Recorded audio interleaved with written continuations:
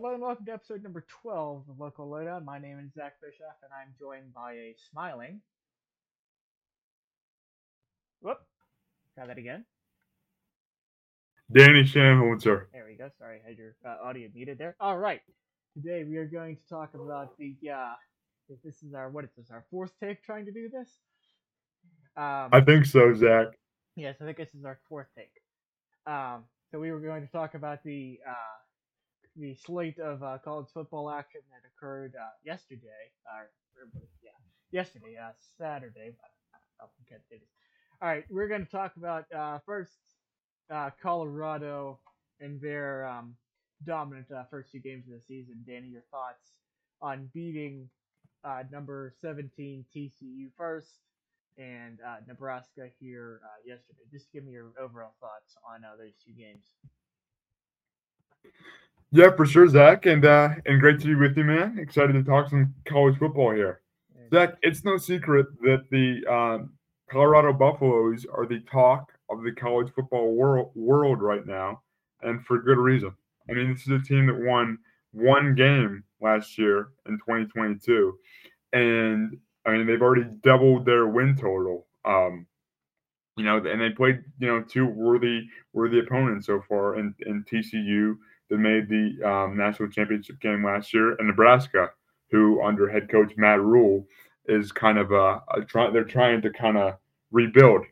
But Zach, they've been dominant, man, and people are starting to really think that Colorado is for real here. I mean, college game day is going next week when Colorado plays Colorado State, and that was a game last year that was written off. Two teams from Colorado, nobody's really going to watch, but now college game day is going to be there, and I think what's really fueled the Buffalo's just amazing offense so far has been the play of Shedeur Sanders along with Travis Hunter. They connected really well, especially in the first game against TCU. They have so much chemistry, and they're super fun to watch. And it seems like they always know where one another is on the field. I mean, Travis Hunter plays both ways as well, which is incredible. And along with that, Zach, and I'll turn it back over to you after this, but I just have been super impressed with the depth of their skill positions, man. I mean, it seems like these past couple weeks. I mean, Travis Hunter played super well against TCU, and then a guy that we didn't really know too much about, Xavier Weaver, burst onto the scene with like 3 touchdowns or something like that against Nebraska yesterday. So they've just really been able to kind of spread the wealth, if you will. Yeah, Danny, my question to you is, we'll talk about Nebraska here in a second. I have a question about that I just thought of. But my question to you is the impact that Coach Prime or Deion Sanders, father of quarterback Shedeur Sanders, has had on this Colorado program, and also, do you think that if Colorado's play continues the way it has been, do you think they have a chance at the playoff come year's end? Zach, that's a loaded question, man, and I would expect nothing less because you want to post there, but yeah, Zach. I mean, it's no secret that Coach Prime's impact has been big. We can see that with just the amount of media coverage that Colorado is getting because Deion Sanders, because of what he did in the NFL and kind of just his personality, attracts attention, Zach. Mm-hmm. I mean, he just is a guy that I think his players respect for his kind of non-traditional way of leading. He's a guy that definitely, is still has, it seems like he still coaches with that same competitive fire that he had as a player. And I think everybody respects him for that. I mean, I think all his players realize how good of a player he was in the NFL, and because of that, just really want to play for him.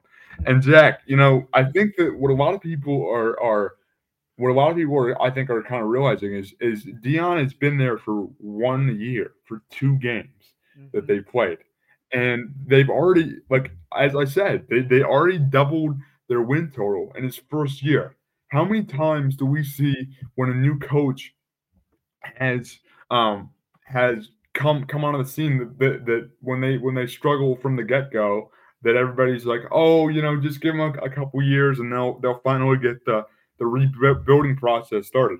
I think Dion is kind of changing that perception that, like, if you're a good coach, you're gonna find a way for your team to win. Colorado had one win last year.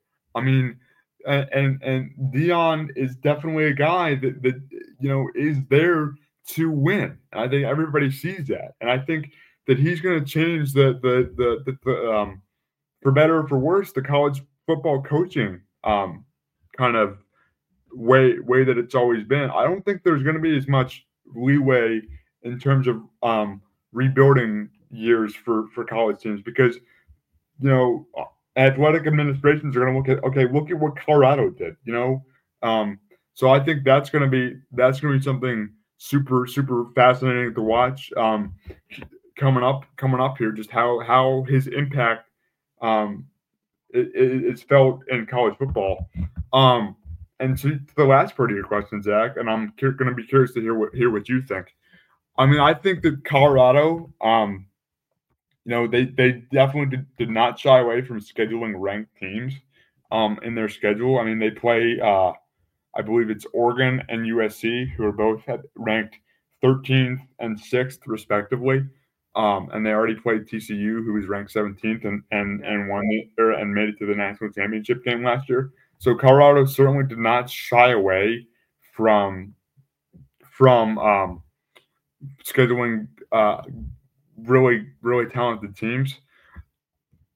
I don't think that this is going to be the year that Colorado makes the playoffs just because there are only 4 teams. And I honestly think that even if Colorado does pretty well and only has, let's say, 1 loss, that they still might, that the committee might still lean on what they've always leaned and give um, Alabama and Georgia and those SEC powerhouses bids over a team like Colorado. But I think come next year with the expansion of the playoff, I think that Colorado, if they continue to progress, I think they're going to be right there, man. Yeah, thank you, Danny. I partially agree with your point. I don't think Colorado's going to make it this year, but with playoff expanding to 12 teams, um, I think Colorado can if they. I don't know what their senior class is like this year, but I certainly think that they can contest for a playoff spot. Maybe this, probably not this year, but probably when the playoff moves to 12 teams starting next season. Um, I think they can run for a spot there. And something else I just thought of while we took a little break there. Your thoughts on the new college clock rules? The clock remains running on first downs outside of the first 2 minutes or last 2 minutes, excuse me, of the second and fourth quarters. Have you noticed a difference in speed of games or anything like that? Yeah, Jack. I do like that rule, man. I always kind of thought that it was a little bit weird that the clock stopped after a first down in college football, and obviously in the NFL, that's not the case. Um, so I do like that, and I kind of do also like the how it does stop in under 2 minutes in the second and fourth quarter because I think that's really when you want your best drive, that 2 minute offense there. So I do like that those new rule changes, and good on the NCAA for making those changes. 'Cause I think the game goes a little bit faster, and I think it's Mm-hmm. more exciting, honestly. Yeah, Because and yep, good. just clock management is of emphasis with Yeah, that. I mean, yeah. All right, now we're going to go into Colorado's second game that took place yesterday. They beat Nebraska by some ridiculous score. I don't remember what it is, but they dominated like they did last week. And Danny, your thoughts on specifically on the play of Nebraska quarterback Jeff Sims, who had I think at least 3 turnovers, if not more, multiple fumbles for the Nebraska offense, and just the really disjointed look of the Nebraska offense. Yeah, Zach. Nebraska certainly did not really look that good. As you mentioned, Jeff Sims did not have a great day at the office, so to speak. I think the biggest thing with Nebraska is just I think that they're a team that almost always kind of underperforms from what everybody kind of thinks that they're going to do. You know, they played Minnesota, I think it was, and they just it was just kind of the same thing, just very disjointed. Um I think the reason why they lost, if I could be wrong, and if I am, for our listeners that are Nebraska fans, I'm sorry, but I believe We don't have any listeners in Nebraska. We might, Jack. We are the lowdown, man. I mean, I look at the analytics. We don't have listeners. All right. Well, maybe if this one we might. Anyway, good call there, Jack.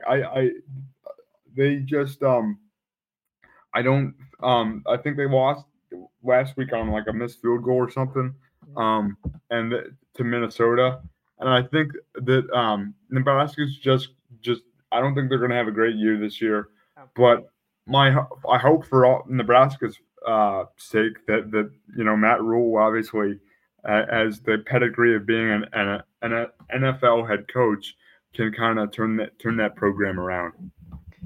All right. All right. Now we're going to talk about Pitt's. Speaking of disjointed efforts, we're going to talk about Pitt's very disjointed looking game after they lost to Cincinnati. I believe it was 27-21. Danny, your thoughts just on the play of just in general, the Pitt offense. What you think the greatest weakness of it was, and I think you and I both know the answer to that. But your thoughts? Yeah, Zach, for sure, man. Obviously, disappointing second game of the season for Pitt. I think our biggest weakness against Cincinnati was just a combination of Jacobic not being accurate, Pitt's quarterback not being accurate, and also the offensive line putting him in not great situations, having to deal with pressure all night. Now, I think that Cincinnati's defensive line definitely had something to do with that. I mean, they're a very good line. Dante Corleone is like one of the best defensive tackles in the country. They call him the Godfather, I believe, in Cincinnati. But I think, and maybe this is because we played a 3-win team in Wofford. I think that we weren't necessarily ready as a whole offensive line to play against a team like Cincinnati, because we really did not do any sort of pressure against Wofford in week 1. I think that really hurt us. I think the biggest thing that I want to see for improvement, Zach, looking towards a solution here, looking towards how do we rectify this. I would just like to see Jacobic more confident. I think those two go hand in hand, right? If the offensive line is good, they're giving him good protection. He can stand in and deliver a throw. And when Jacobic had time, he was better than when he was hurt, obviously. But he still didn't seem to be at his best. There were just a couple of throws that he had that were just really uncharacteristic for him. I mean, this guy's known for how good his arm is. He's a pocket passer that can run a little bit, and he really just kind of threw a couple balls behind receivers such as Bob Means. And I'm really hoping that Jacobic can kind of just Frank Cignetti, our offensive coordinator, can kind of simplify the game for him a little bit coming up here, going forward. That's my hope, is that we can just have some easy completions to kind of get them going, because 10 for 32 does not get it done against a team like Cincinnati. No. But I think the biggest thing is um, just looking more confident as an offense because we really did not look confident, Zach. Yeah, no, he didn't. Yeah, I think initially when I started watching the game, I mean, it was what 7-0, what 2 minutes in, and most of that yardage Yeah, was on a really you can't a yeah, it wasn't a good game overall. I mean, it was really an inexcusable personal foul or a late hit out of bounds on one of the Pitt D men that really that gave Cincinnati that first touchdown. But I really think that even looking past that, it Pitt was like I said, it was very disjointed. Jakovic was wildly inaccurate. And after that, I thought it was all him, but it wasn't. It was the play of the offensive line. He was chased. He was running for his life all night.